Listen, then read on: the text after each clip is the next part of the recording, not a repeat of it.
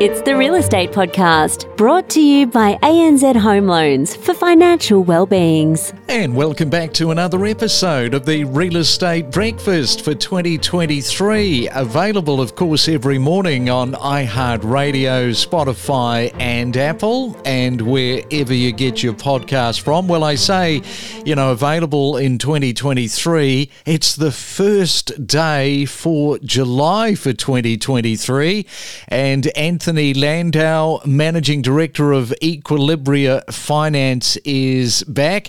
And a very good morning to you, Anthony. It has been another very busy week, and with a brand new month to boot.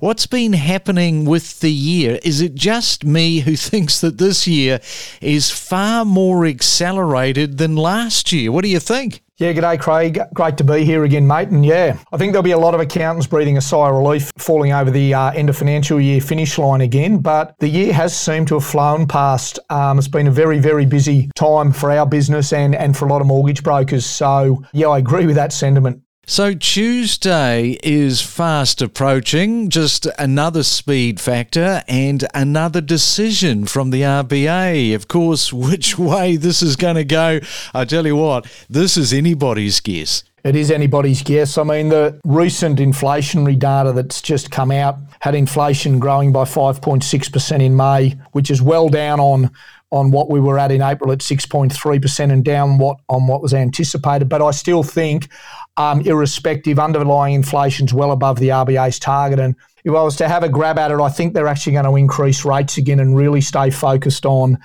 capturing inflation while there's some momentum. Yeah, I think a lot of people are with you, and if interest rates could be measured in bite mark radiuses, I think it would be a 5-metre great white that we're looking at. Yeah, I think you're right there, mate. Jaws, maybe. Yeah, the jaws of the RBA. So yeah, it's no laughing matter. That's the problem, though, isn't it? We can laugh about it, but it's the undercurrent is very serious, particularly with this one if it goes up. Yeah, we have started noticing the last couple of months particularly, there's a lot of people feeling the stress and strain of the increase in mortgage repayments, but also just general cost of living.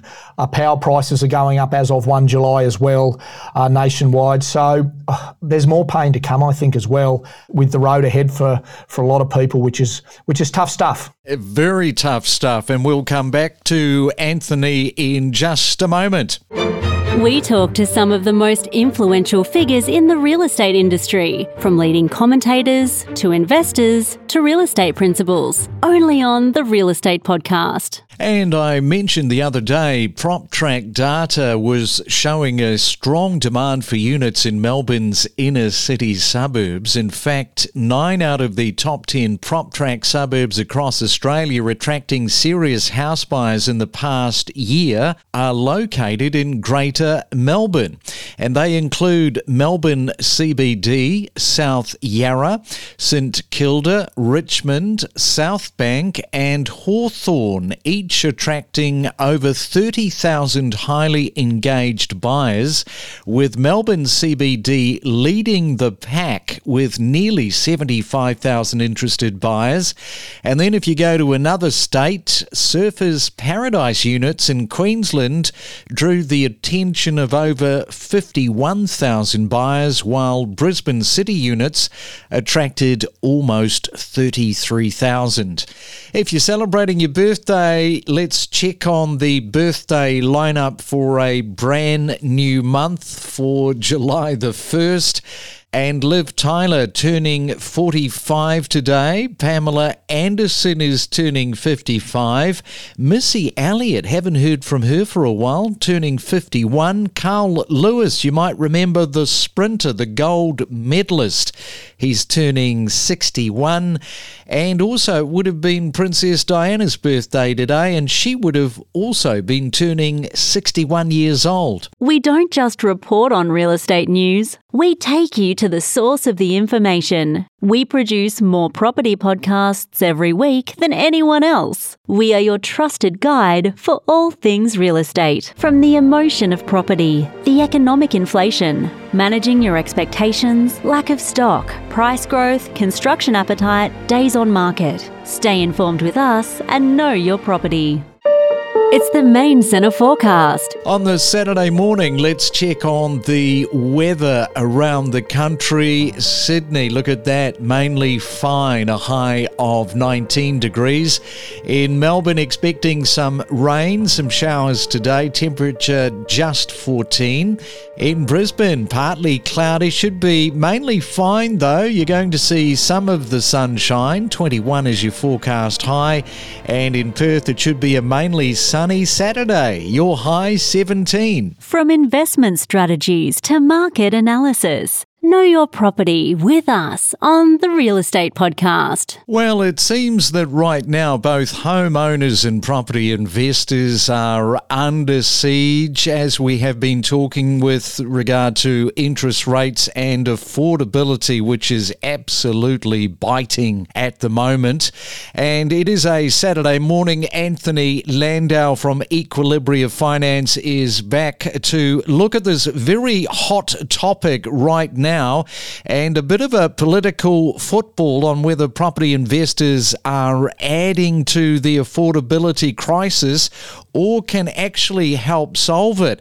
And Anthony, let's start with some context, and that is, what role does property investing play in the Australian housing market? Yeah, g'day, Craig. Nice to be here again, and that's a really good way to start. And for Australians, property investment's been an integral part of a number of facets of our life. It provides an opportunity for mum and dad Australians to leverage wealth as part of their wealth accumulation strategy, for example.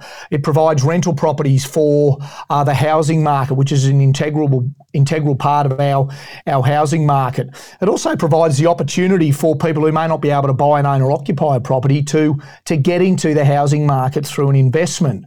There's about 15% of Australians are investors, and about 30% of our total property market is held by investors. So it's been an integral part of the property market is the Aussie investor. Yeah, definitely. And interestingly enough, if you look at some of the recent data, it has been telling us that investor activity has been down. Now, let's just explain that to people in terms of why that is. Yeah, it's a bit counterintuitive. If you asked me 6 or 12 months ago, where do we think investors are going to be actively buying over the next period of time, I would have thought it's quite a good outlook. We had a very, very tight rental market with vacancy rates as low as 1%. We had declining demand from owner-occupiers. Whilst there was still a systemic issue around housing supply, the market was falling. So there was opportunities for investors to come in and capture the low point in the market where the fundamentals of the property was right and the fundamentals of the area was right. But the data's telling us something different. Property investor credit flows are down around about 30% on the last 12 months, which is not insignificant. Owner-occupier flows are down about 28%. First home buyers about 35%. So it's pretty much in line with the market. And there's three main reasons when I look into this that is happening, why they're still sitting on the sidelines. The cost to fund obviously has gone up significantly with interest rate increases. And I think the rate of increase has probably made some investors sit and wait a little bit. The cost to hold the property is getting harder and harder. So cash flow is king for investors. Inflationary pressures, cost to hold, fix-ups, plumbers, is hitting property investors and landlords as well.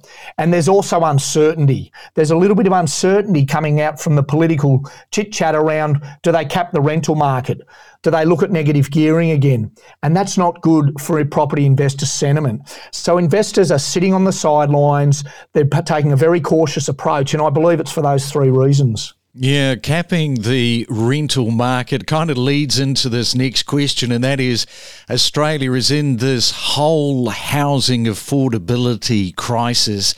So question here is, can investors actually help solve the problem, or do they just add and create more problems? Yeah, it's a real issue, this housing affordability, and there's an underlying structural problem in the Australian housing market that comes down to supply and demand. And that's not going to be solved anytime soon with increasing number of people coming to Australia. There's some record numbers over the next couple of years now. We're through the COVID pandemic and they're looking for the skilled workers and the students are coming back in. We just don't have enough supply of houses as a structural issue.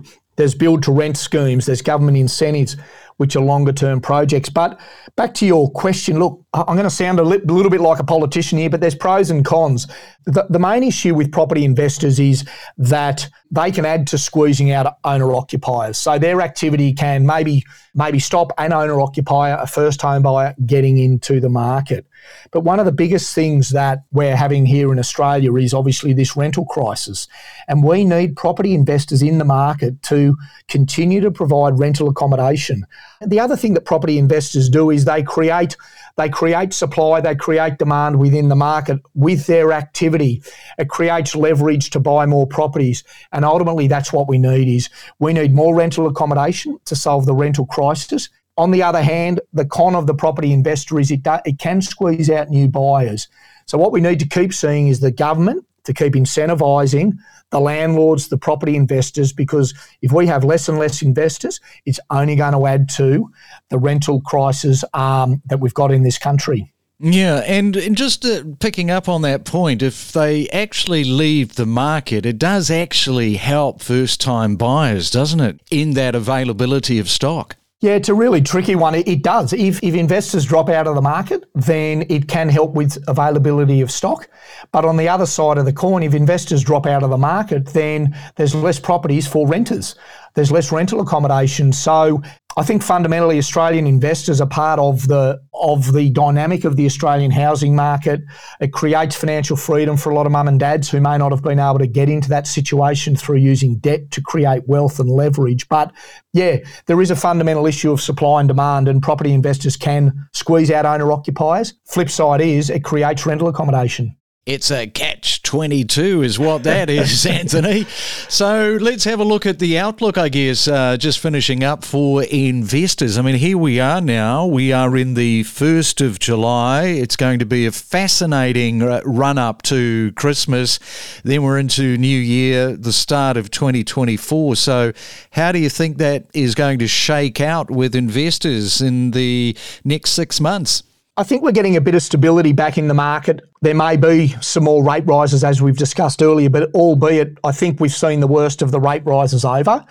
I think there's a little bit of stability around the housing market. We obviously had the housing market fall by around about 9 or 10%. And the last 3 months, we've seen some stability and growth back in the housing market. So I think we're seeing some stability that will help investors with their sentiment with coming back into the market. I think as well with the issue around the vacancy rates and the high rental yields at the moment, investors are going to be able to relook at their cash flow again. And I actually think we're going to come into a good phase over the next 6 to 12 months for investors. There's some tough time ahead, unfortunately, for some homeowners and owner-occupiers. But I think we've actually got a fairly good environment for investors trying to capture those areas that still have the fundamentals around price, location, size of property, quality of the dwelling, to capture the growth that might come in the years ahead with some stability around interest rates, some stability around the housing market, supply and demand, and also some tight vacancy rates creating some good rental returns. All right, so tons of information as always. Now what you can do is clear your minds, jump on the board, go and hit the surf and relax. Yeah, wash away the financial year, and be interesting to see what happens on Tuesday as well. Don't navigate the real estate market alone. Let us help guide you in the world of real estate every day. Make better informed decisions with the latest news and insights. We connect you to the best real estate information across Australia. The Real Estate Podcast.